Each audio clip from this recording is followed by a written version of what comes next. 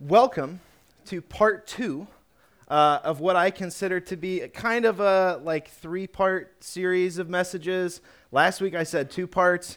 You get me for an extra week, so whether that's stressful for you or you're excited about that, you have me to look forward to again on the 24th. So first things first, if you weren't with us last week, I want to encourage you to go onto the Oxford Vineyard website directly or to our podcast to listen to the last message, because these kind of build on each other a little bit, and so there might be some things from last week that, might help fill in some blanks if you didn't hear last week's message. So last week I talked a little bit about looking back on last year, and I also talked about kind of what it looks like to invite the Holy Spirit to come and meet us and just touch parts of our spirits that have been sort of negatively impacted by the last 365 days, 2020, as some might call it.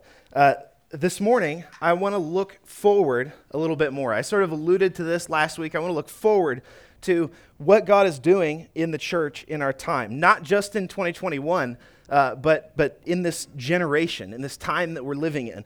And so I shared last week that basically every 500 years, starting with the resurrection, and then to the fall of Rome, and then the Crusades, and then the invention of the printing press, and the Reformation to present day, the world has undergone some sort of cataclysmic shift, some sort of change that completely changed the way that people look at the world around them, that totally changed our perception of what's happening in culture. And so I just kind of shared my opinion that the period that we're presently living in is sort of the next in that sequence of earth-shattering events. I believe that that's going on around us. I think, it's kind of hard to say exactly what this period will be remembered for 500 years from now, but I suspect that it might be, the internet age or the rise of artificial intelligence, neither of which are things that we should be afraid of. And I don't really want to go further into that today, because I'm not necessarily trying to paint a picture for the next 500 years. What I want to talk to you about is what's happening inside of us in response to what's going on around us. Our part in all of this is to discern what we're to do with our everyday lives. What are we supposed to do with how we treat people, how we relate to God, how we relate to the church as an institution. And so our good friend Putty Putman often refers to this period of time in church history as the Interdependence Reformation. So that's our long word for today. That's our long, confusing word for today, the Interdependence Reformation. And so what I'm going to do is I'm going to pray, and then I'm going to explain that a little bit more, and we'll just kind of keep talking about that. So, Holy Spirit, we invite you just to come and rest on us this morning. God, I just ask that you would, even right now, start to stir your Holy Spirit up inside of us, that we would be baptized again in the power of your Holy Spirit. God, that you would infect us with vision, infect us with passion for you, Jesus, that you would infect us with compassion for people. God, that you would start to do those things inside of us, and that the words that I speak and this communion later and the worship that we participate in, God, that all of those things would just go further to deepen our connection with you, and that you would speak to us through all of them. In Jesus' name, amen. So, the dawn of the institutionalized church in Rome, and much more so later on as the church grew in political power, it brought on a people, a group of Christians that we would sort of classify as completely dependent on the church. So the church grew in power, and the printing press hadn't been invented yet, right? So these people were dependent on the church for information. These people were dependent on the church for Bible teaching. These people were dependent on the church to find out who Jesus was, right? They really didn't have the means to worship on their own in the way that we think of today. They didn't have the means to read the Bible the way that we are able to today. And so in a lot of ways, from a faith standpoint, people were completely dependent on the church, beginning with sort of the rise of the church in Rome. And they were also dependent on the church financially. They were dependent on the church for the forgiveness of sins, right? Because they believe that, what do you have to do? You have to go to the church and you have to receive forgiveness from a priest who, imparts that to you, and that's how you receive forgiveness of sins. And so this was good and bad for numerous reasons. And I'm not really going to discuss all those reasons right now, but what we need to understand is there was an age where people were completely dependent on the church for their faith. And then what came next was the Reformation in 1517. And I kind of addressed that a little bit, but people had a relationship with the church that was defined by independence for the first time, right? Because this guy, Martin Luther, he came along and he started to teach people, that, hey, now you have this Bible in your hands and you don't need to be as dependent on the church for these things as we used to be, right? And it opened up an age of people saying, well, wait a minute, maybe I don't need to interact with the church exactly the way that we have been for hundreds and hundreds of years. Maybe I can do this faith thing a little bit more on my own. And I'll say, the fruit of that is also positive and negative. And I'm not going to discuss what all those things are, but what I want to discuss is that today we're in a period of significant change in terms of how we understand our relationship with the church. And so that's what I'm addressing when I say interdependence reformation. So the word interdependence, what that means at the core is I don't need you, but I want you. So when we're dependent in relationship, you think of a baby, right? A baby needs its parents for everything. A baby needs its parents to provide all of their basic needs and food and shelter and water and all those things, and they can't provide for themselves. And then, somewhere between the ages of like 15 and 18, this thing takes us over called independence, right? And we start to find out, I don't need my parents for anything, right? Did any of you ever experience that? I don't need them for anything, right? Forget this because I've got it figured out. But hopefully, somewhere along the progression of life, and some of us don't get this opportunity quite the same way that others do, we come to a place of interdependence with our parents that says, I don't need you, but I want you. I don't need you, but I want you. And so what I want to propose is that humanity has gone through that same cycle with the church, right? First, the church was structured in a way that made humanity completely dependent on it, right?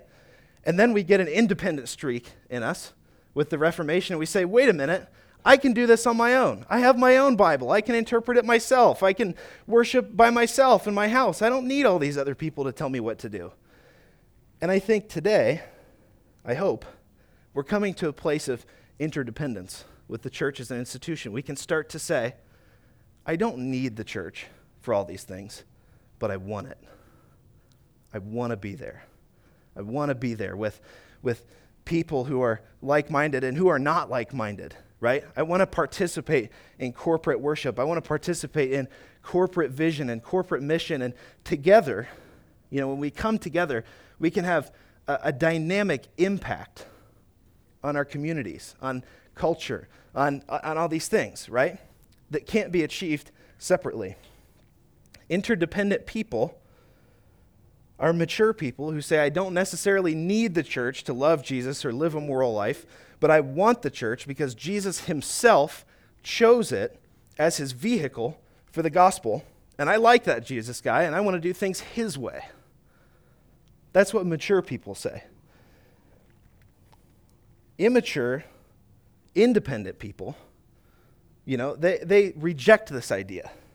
And they would say, I have this figured out on my own.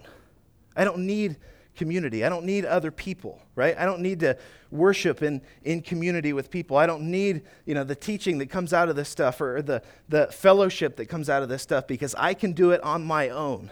I have it figured out. That's an immature point of view on the church. So God is leading us to have an interdependent relationship with the church. And I think that's a perspective that we need to start to embrace in 2021 if we haven't already. It's something that we need to start to understand. And the perspective that we need to bring to the church, right? Immature Christians come to the church and say, well, this church isn't good enough or that church isn't good enough because I don't get fed there. Mature believers come to a church and say, I have something to bring to the table. I have gifts, I have talents, I have innate things, vision that God has put inside of me. And I believe that this community needs it, and I'm going to be empowered, and it's going to be multiplied in an exponential way when I get in community with other people. And that's why, empowerment and teamwork and things like that are part of our core values at Oxford Vineyard, because we want to embrace that idea that every person has something to bring to the table. Every person has something to contribute to our interdependent vision of what the church should look like in Oxford, right? So I want to build on that. The next thing I want to talk to you about is, as I promised last week, a really interesting and kind of intricate story from the Old Testament that I think sort of relates to what we're talking about here. So I want you to turn in your devices with me to Ezra chapter 3, and we'll start there. So I want to give you a little background before we read out of Ezra 3.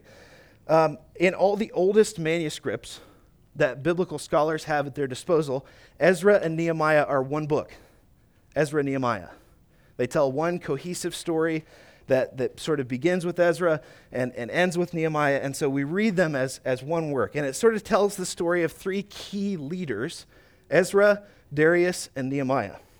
And the three of them oversee what's sort of the reconstruction of the Jewish presence and culture in Jerusalem after being sent back there by King Cyrus, who was the king of Persia. So just some quick fun facts about Ezra and Nehemiah that I think you need to know if you're going to read these books the way they were meant to be read. There's another book at the very end of your Old Testament, and that book is called Malachi. Now, Malachi was a prophet who lived during the events of Ezra and Nehemiah. So he was a contemporary of theirs. He was alive at the same time. Ezra, Darius, and Nehemiah are basically political leaders. And the book of Malachi is actually a prophetic critique of the events of Ezra and Nehemiah. So when you read Malachi, basically what's happening is Ezra and Nehemiah is sort of like the facts of what happened. It's like the historical story of what's going on with Israel. And then Malachi is this prophet who's like getting God's heart for Israel, and he's writing back to the historical story that's presented in Ezra and Nehemiah. So he's actually giving a prophetic answer to the historic events that are happening in Ezra and Nehemiah. So it's tempting when we read Ezra and Nehemiah to believe that they were heroes of the faith, right? They were just these great leaders, these great people who only did good things. But their contemporary prophet was trying to warn the people that they were basically leading the people the way of very subtle idolatry throughout these stories. And sort of leading people into this way of like empty religious worship of the temple instead of God. So I would encourage you, read Ezra and Nehemiah, and then read Malachi, and like compare notes, because it's really interesting. So anyway, that was kind of an aside. But we're jumping into this story here that's starting with the reconstruction of the temple. So when the Israelites are captured and they're led out, the first temple is completely destroyed, it's leveled. And in 586 BCE, the southern kingdom of Judah fell to the Babylonian Empire. So these people were taken into captivity. They were taken into Persia, into Babylonia, and they were subject to the rule of the Persian Empire. And around some 50 years later, some of the Jews, under the rule of King Cyrus, were allowed to return to Jerusalem. They were allowed to return to the spiritual home of the Jews. And the people get permission from Cyrus to rebuild the temple. And they've begun their work here in Ezra 3. So that's what's happening. So it says, "And when the builders laid the foundation of the temple of the Lord, the priests in their vestments came forward with trumpets, and the Levites, the son of Asaph, with cymbals, to praise the Lord according to the directions of David, king of Israel. And they sang responsively, praising and giving thanks to the Lord, quote, for he is good, for his steadfast love endures forever toward Israel." So we're setting the scene for what's about to happen. The builders have completed the foundation of this new temple. So they're about to have a new house of worship. And, this in itself was a huge undertaking. And there's something significant about the foundation of a building. On it rests everything that has meaning. We know that the temple is the center of Jewish life. It's the center of Jewish worship, and it's at the center of their holidays at that period of time, and their feasts and their festivals and their offerings and their sacrifices. And these people had no temple for years and years, and finally sort of had the beginning of the promise of restoring their way of life, right? So that's absolutely something to be celebrated. They're excited about this. And then it goes on, and it says, "And all the people shouted with a great shout when they praised the Lord, because the foundation of the house of the Lord was laid." Awesome. "But many of the priests and Levites and heads of fathers' houses, old men who had seen the first house, wept with a loud voice when they saw the foundation of this house being laid. Though many shouted aloud for joy, so that the people could not distinguish the sound of the joyful shout from the sound of the people's weeping. For the people shouted with a great shout, and the sound was heard far away." So, did you catch that? Did you catch what happened there? So the people are celebrating, they're singing songs to the Lord. They're celebrating the completion of the foundation of this new temple, right? But then it says many of the priests and Levites, not all of them, but many of them, and heads of fathers' houses, who had seen the first house, wept. So what's happening here is there's a generation that had been around and had seen the first temple. And as this second temple was being built on the site of the first, they got caught in comparison. They got caught up in comparing what was to come to what was. So the sacrifices and the ceremonies of their worship were to remain the same, and the temple was built to specifications that were extremely similar to the first. However, there's one major difference about the second temple. Does anybody know what it was? What was that? That's right. No ark, no cherubim. The Holy of Holies was empty because those things had been carried off by a kingdom that conquered theirs. So we've got to keep reading here beneath the surface of just the very top layer of meaning in these scriptures. It would be easy to get caught up in the fact that what's written here is that, the old generation was stuck in the past and the new generation was excited about the new thing, but that's not really what I'm saying. The older generation was unable to embrace the second temple because they couldn't stop comparing it to the old one, and they got caught up in thinking that the aesthetics of their worship were the presence of God. They weren't just upset that it was different. They thought that God was absent because those items were not present in their place of worship. They mistook the decorations for the true presence of God. The folks who wept in this story didn't weep just because, they loved the law so much and they didn't think it would be fulfilled, or they didn't think that, the second temple was good enough or whatever. They truly mistook a change of scenery for the absence of God. And who could blame them? Their cultural context revolved around these items, right? It revolved around these items of worship. It revolved around what was inside the ark and the meaning of what was inside the ark and the meaning of the cherubim in the Holy of Holies.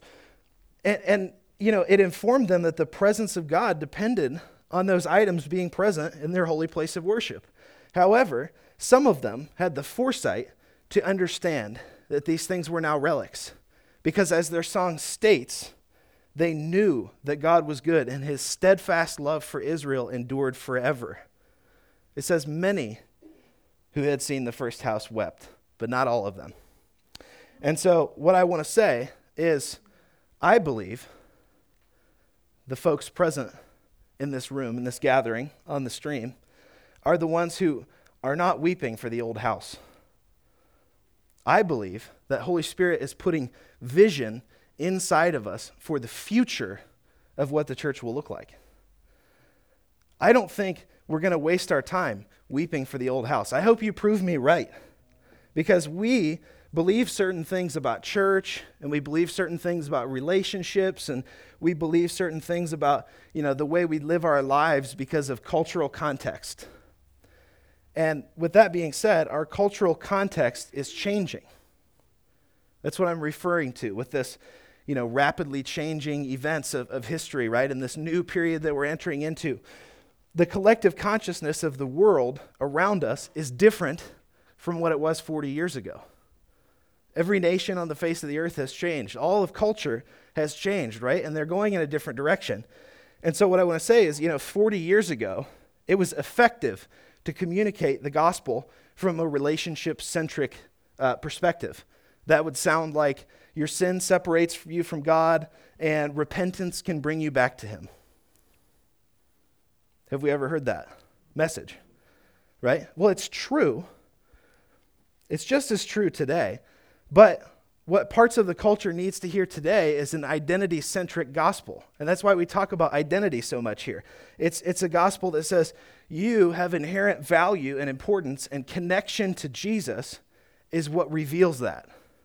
It's what uncovers your value and your importance, and it uncovers who you truly are. Same gospel, but it sounds different. We've made the mistake of believing that some of the patterns in our thinking and our behavior are inherently Christian, when in fact they're inherently cultural, and the time for them has completely passed. And that's unsettling to many of us, because I don't know what the next thing is yet. See, when we talk about the presence of God, when we talk about pursuing the presence of Holy Spirit and having passion for Jesus, right? Well, part of it is because He's so good, and we want to worship Him, right? We want to honor His name. But part of it is because we don't know what's coming next. He's the one that has vision for the future. He's the one that has the ideas that we need, the vision that we need, the perspective that we need for the day that's coming. Church has consisted of so many shapes and sizes of gatherings over time, and the focal point of the church meeting has shifted so many times that it would be impossible to count. And people, therefore, in present day, believe that online forms of communication and gathering are less than, because you can't touch or sneeze on the person beside you, right? But what I want to say is that this room is potentially twice as big or 100 times as big because of that thing that's hanging from the ceiling. Amen. From May to July. Did you hear that on the stream? There were amens. From May to July of 2020, at the height of the coronavirus lockdown, tens of thousands of people came to Christ taking Alpha Course online in the United States and Europe alone. They don't have numbers from Asia because it's illegal there in a lot of places. The registration for the course was up over 50% worldwide while everyone was locked down. And according to a recent Barna study, Barna is just a church research organization, 40%, listen to this, only 40% of Gen Z says that when COVID is over, they want to return to primarily in-person worship. Only 42% of millennials say that they prefer primarily in-person worship. Baby boomers are the only generation that responded over 50% in favor of returning to in-person services primarily. And so, when you hear that, if you're shaking your head and you're thinking, what's happened to this people, you're wrong. It's important to hear the voice of every generation and take into consideration their priorities. And that's why we're not going to completely change everything we're doing here, right? We're going to stay the course. We're going to continue to gather and worship in person. So don't panic when you hear me saying what I just said. But that also means that when we come up with new things to try, coming in this room and sitting down in seats for 1 to 2 hours and then going home isn't necessarily what most of them will look like. So some hear those statistics about church attendance and they equate them with apathy in these generations that I just listed, right? If you shake your head at the thought of millennials or you shake your head at the thought of Gen Z, what I want to say is that people are hungry to make a difference, and people are hungry for spiritual truth.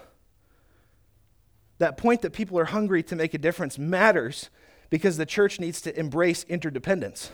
Because when the church embraces interdependence, all of a sudden, there's a place for all the people who want to make a difference to belong in the church.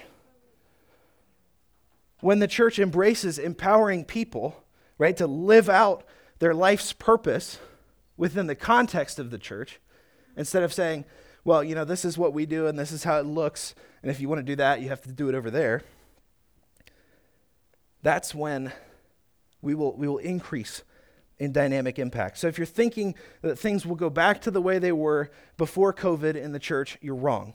The best part about that is that it's okay, because we're not going to get the message confused with the method in this church, right? We're not going to get the message confused with the method. And so when our aesthetic is different, when our surroundings are different, when the way it feels or the way it sounds is different, we're not going to mistake that for the absence of God, right? We're going to lean into it, and we're going to believe that we're a part of the new thing that God is doing.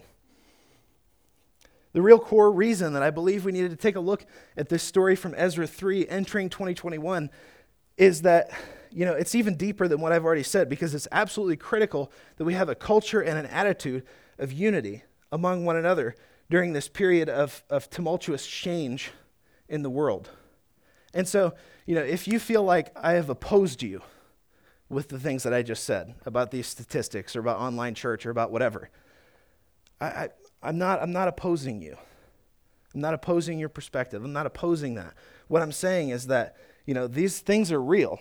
These numbers, those represent real people, real things that are going on. And so we've got to work together to figure out how we're going to handle that. Christ transcends contemporaneity and tradition.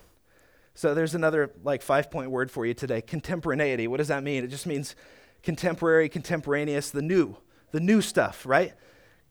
Jesus is so much bigger than the next big thing. Jesus is so much bigger than what's on the cutting edge, right? But Jesus is also way bigger than what we've always done. He's bigger than both of those things. And that's why we have to explore the space in between. As much as it sounds like I'm not talking about just being on the cutting edge or being on the next big thing, I don't like that flavor of the month kind of teaching because it's fleeting, because it goes away, it disappears, it's thin, right? Like those catchy slogans that I shared with you last week. What I'm talking about is that, I'm interested in something deeply meaningful and sustainable that's going to reach the culture with the true message and true goodness of Jesus. And I don't have a lot of answers for exactly what that's going to look like yet, but what I do know is we need to figure it out together. I love to study the ancient contemplative tradition that exists within Christianity. If you know me well, you know that I love monks and monasteries and the mystics and all that kind of stuff. That's my stuff. I love the tension that exists in the idea of using ancient methods for determining what comes next inside of us and around us. Because people long ago who knew Jesus, they taught their disciples in the things that Jesus taught them, and they taught their disciples in the things that Jesus taught them, and there's some real core valuable truths in that old stuff. And so we've got to use the old stuff to inform what's coming next. I love the tension that's inside of that because it pushes us to look back and look forward. We read about things being made new and our minds being renewed and our lives being transformed. And when we read those things, we realize that Jesus is a reformer, not an originalist. Jesus likes to make things new. He likes to create something beautiful from ashes, right? He likes to take that stuff and transform it into something that looks like his Father. And he came because he was interested in making something new, to point us in the direction of the future, not restore what used to be. Because if he was interested in restoring what used to be, the book would end in Eden. But it doesn't, right? The book doesn't end in Eden. It ends in the consummation of all things. It ends in the Father sitting on the throne saying, "Behold, I'm making all things new." That's why we have to get excited about what was and what's coming, because Jesus uses the pieces that we have now to make us into something new as a people, as a church, as individuals, right? All the law and the prophets are fulfilled in him because he doesn't get rid of them, because he likes the old stuff. He likes to make it into something new. That's his passion. So I want to make this personal. I want to ask you, how does Jesus want to make something new through you?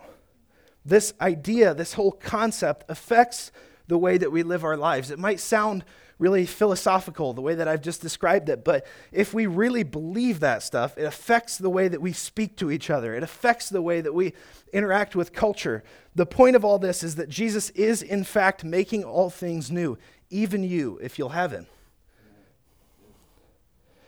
Revelation 21:5 says, "And he who was seated on the throne said, 'Behold, I am making all things new.'"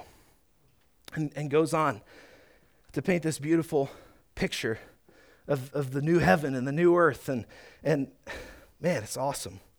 God loves to meet us where we are and gradually transform us from the inside out. So I'm not asking you to leave here completely different today, because that's not realistic, right? But what I'm asking is that maybe we leave here expecting to be completely different in 5 years. Or we leave here expecting to be completely different in 10 years. People who think that God likes to destroy things and start over are wrong. I think that's why, the whole Noah story is included in the canon of Scripture. Because that promise that he makes in the end is very important. Because he promises that he's not going to start over again. He promises that he's going to use what we've got to make something new. The point of the New Testament is that God is actively partnering with humanity to bring about a new reality. That's what Jesus is saying when he's saying, "Repent, the kingdom of heaven is at hand." He's saying God's activity inside of you is at hand now. He's about to make something new with you. And so this week, I want you to try to think about a couple things with me. We've got to put this whole thing into practice, because just knowing the principle isn't good enough. The greatest error on the part of the people of Israel, if we return to that story from Ezra, the greatest error was not that some of the older generation was looking backwards. That wasn't the biggest mistake that they made. The biggest mistake, you have to read between the lines to find that, because it's easy to get fixated on that part of the story. The mistake was that the younger generation wasn't paying attention to what was going on in the hearts of the older generation. And the older generation was out of touch with the hope of the younger generation. That's why that chasm formed, right? That's why there was such great difference between them. That's why people couldn't discern between the celebration and the worship and the weeping. And so, if people are going to be able to discern between our celebration and our worship and our weeping as a people, we've got to shrink that gap.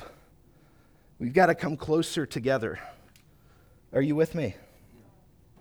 I believe that Holy Spirit is asking two things of us in this day as we move forward as a local church, as part of the Vineyard movement, as part of the wider church in Oxford. The first one is that we would be united as generations across gaps in experience, understanding, and opinion.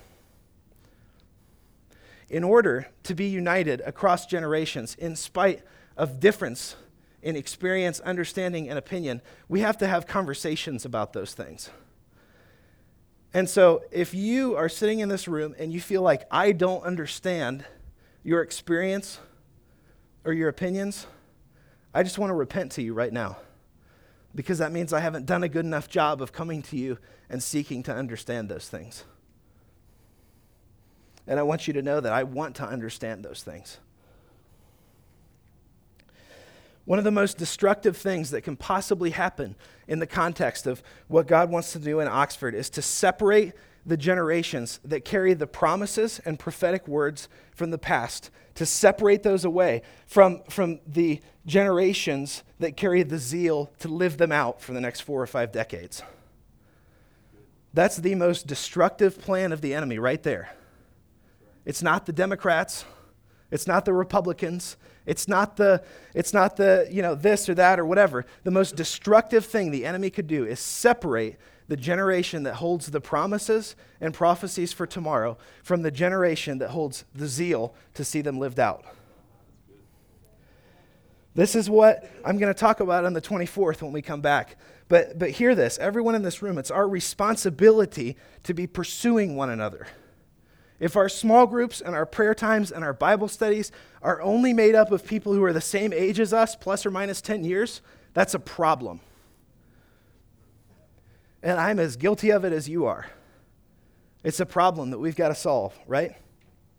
The second thing that I think Holy Spirit is asking of us now is that we would be paying attention to the transformation that he wants to bring and pursue being transformed in our personal lives. As I said last week, I believe that we're being invited into a time of bringing our raw, honest questions before the Father because he's not cold and he's not distant and he's not angry. He handles your questions and your uncertainties and your frustrations the way that we see Jesus handle them as he walks around and talks to people. God the Father is like Jesus in the way that he sees you, right? Father loves you. Father is pursuing you with fiery passion because he wants to see you come to know the Son better and better. So I know we talk about this a lot, but we're in this for life change. I feel like every time I'm up here, I'm talking about being transformed and changing our lives and whatever, but I feel okay about that because Paul talked about it too and some other people that I respect. So, we have to be in this to be conformed to the image of Christ. And if we're not, go home. Because we need that so bad. I want to present you with a few challenges that I think will help us accomplish that. Number one, if you're under 50, I want you to reach out to someone this week who's over 50, and I want you to get together and spend some time hearing their heart and asking them about the promises that they have from God, whether they came yesterday or a year ago or 5 years ago or 10 years ago. And I want you to ask them about the things that they're dreaming about. So if you're under 50, that's your assignment. You need to get together with somebody that's over 50. You need to ask them about the prophetic promises on their life and their dreams. And if you're over 50, I want you to reach out to someone under 50 and get together and ask them, what are you hopeful for? What do you want to see God do in your life? Those are the two things. What are you hopeful for? And what do you want to see God do in your life? And I believe when we start to share things like that, it's going to start to knit us together as community. And it's going to start to bridge those generational divides that separate us. And then we'll start to be able to have conversations about our difference in experience and understanding and opinion. And we'll be able to move forward as an interdependent church with dynamic impact in the city of Oxford when we're not divided along generational lines. When we start to understand what it looks like to actually be a community, not 3 or 4 communities in one room that pretends to be one community. Does that make sense? And then your final, and oh, by the way, if you're 50, just pick one. Is anybody 50 in the room? 50 on the nose? Next week or something, right? Okay, so yeah, next week you get to just pick. I'll just have a meeting. Yeah, if you're 50, it's a journey of self-discovery. The third thing, all of us need to pursue the Holy Spirit and find out how he wants to make us new. Right? Because Father's sitting on the throne right now, and he's saying, behold, I'm making all things new. And that includes you, if you'll have him. So do you need your mind renewed with respect to your kids? Do you need your mind renewed with respect to your spouse? Do you need your mind renewed with respect to coronavirus or Donald Trump? There are all sorts of ways that he wants to make us new, right? There are all sorts of ways that he wants to make us new. And so whatever the thing is that's been frustrating you, that's been making you anxious, that's been making you worried, that's been making you, uncertain of the future that God has for us. I'm here to tell you, number one, that God has a future for us. It goes far beyond what any of us can see, and we're supposed to work toward that thing, partnering with Jesus to make all things new.